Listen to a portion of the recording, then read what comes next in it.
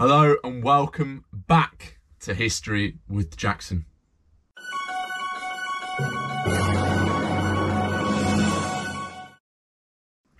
This video of the English and British Monarch series is sponsored by the Historians magazine.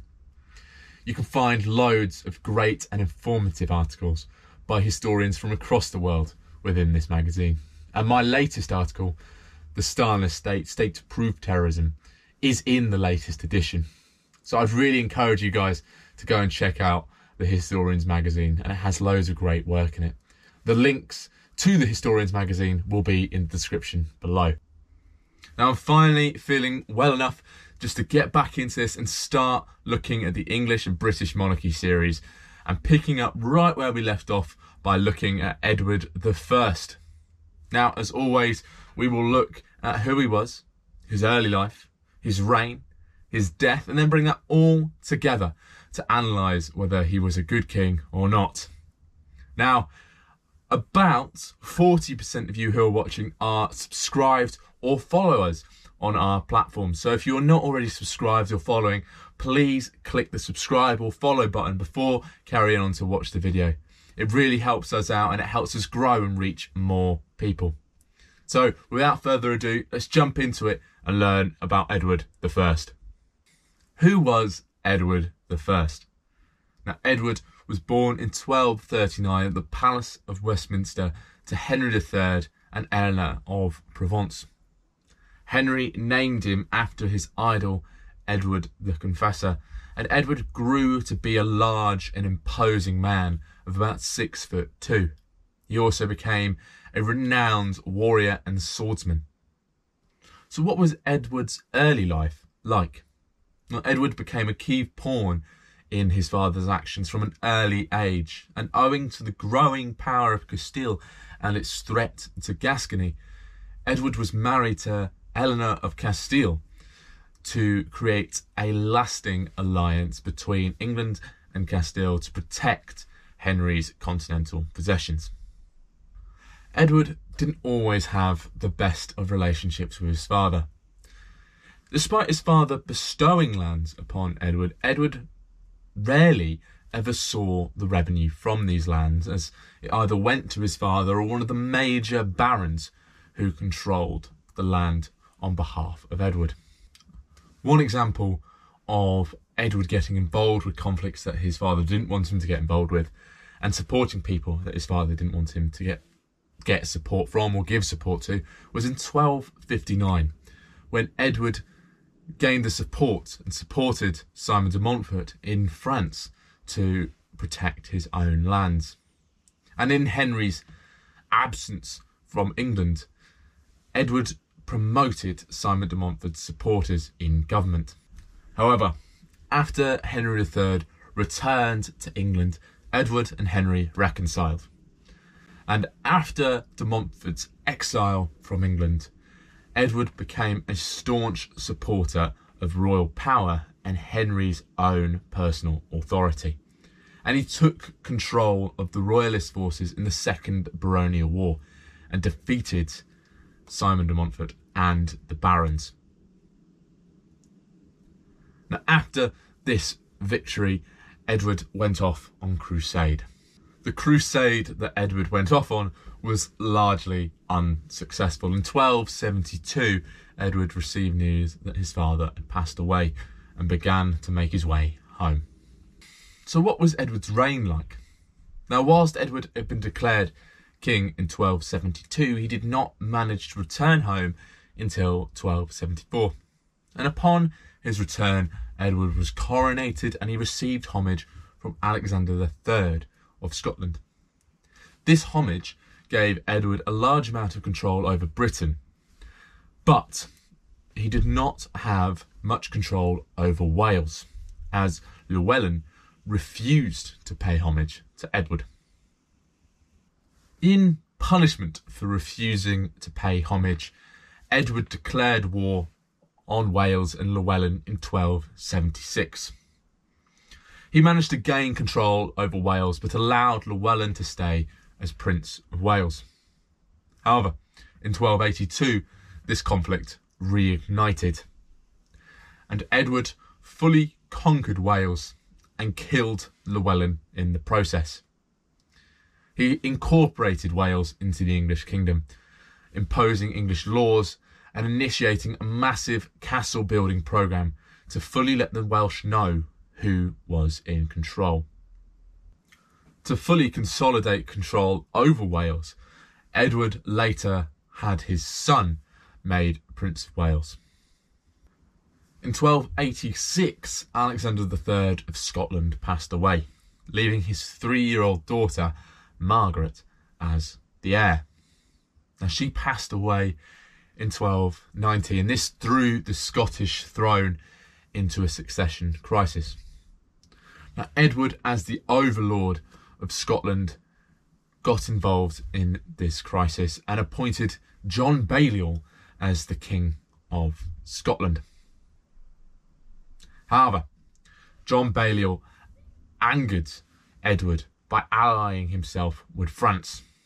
And in response to this, Edward marched into Scotland, arrested John Balliol and took the throne for himself, removed the Scottish crown jewels and the Scone stone from Scotland to show his control over the country. William Wallace then rebelled against Edward's rule of Scotland and defeated him in battle in 1297. The following year, Edward returned to Scotland and defeated Wallace in battle as well. John Balliol then appointed John Comyn as his regent in Scotland, and they defeated the English at the Battle of Roslin. In response to this defeat, Edward mounted a full-scale invasion of Scotland, and he defeated John Comyn in battle and took control of Scotland.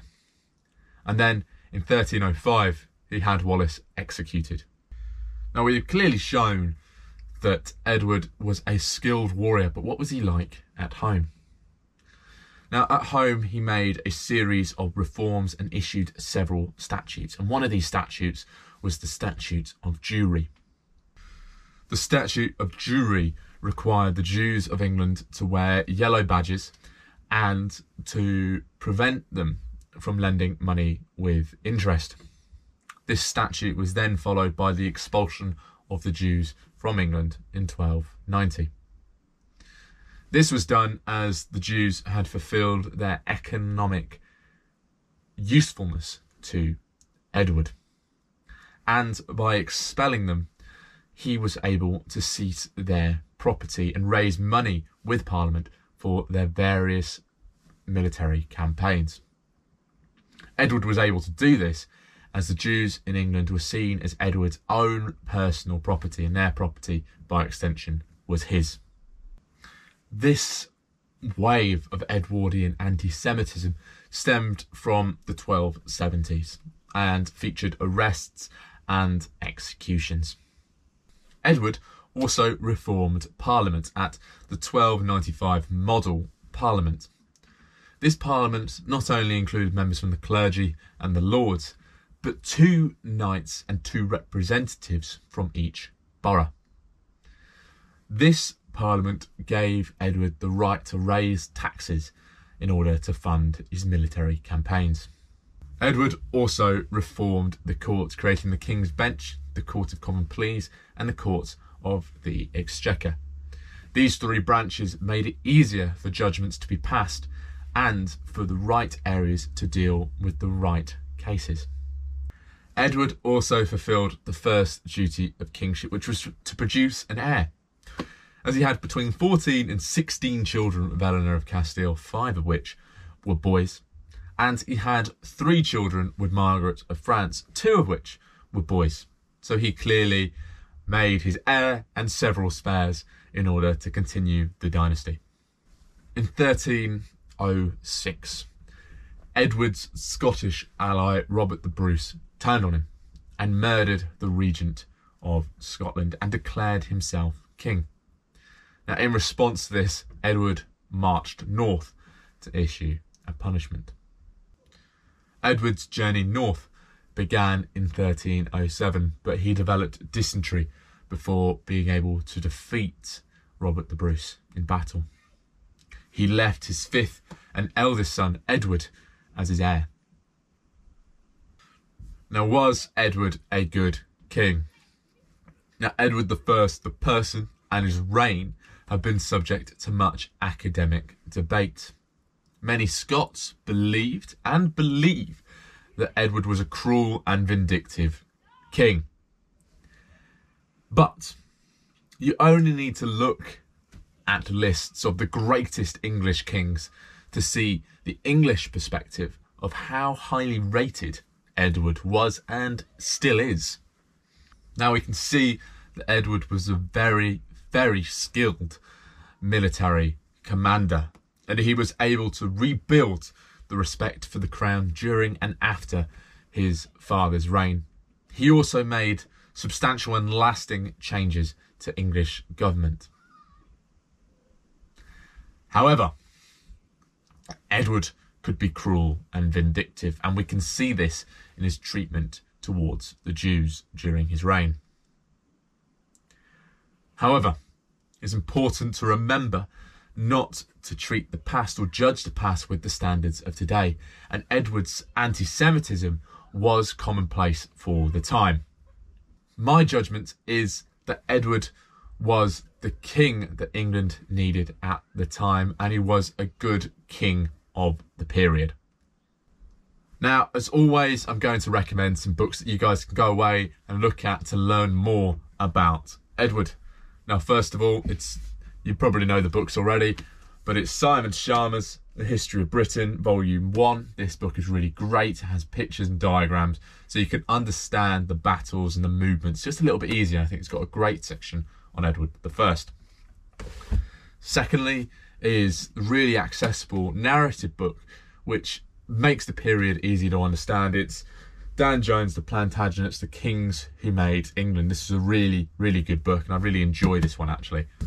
And then secondly, if you want quick sailing guides to each of the kings and queens of England or Britain, I recommend Gwen's Kings and Queens. Now, as always, the links to all of these books will be in the description below. Now, recently, I've had some really exciting news. My book, The Crystallization of Totalitarianism, is now available on Amazon as Kindle, paperback and hardback editions. Now, it's been a lot of work across the course of a year and a half, and I'm really happy to be able to make this available for all of you guys. Now, if you want to stay up to date with everything History of Jackson related, all the links to the social medias will be in the description below. The History of Jackson podcast is now available on a multitude of platforms, and you'll be able to access that in the link below.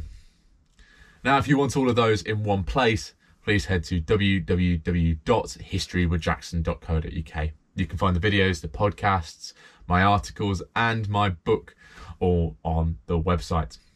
And if you want to support what we do here at History of Jackson, please head to the Buy Me a Coffee profile in the link below. Now, thank you very much for watching, guys. I'm really happy to be back and producing content for you guys to watch and learn from. So join us next week where we're talking about Edward's son and heir, Edward. Thank you very much, guys.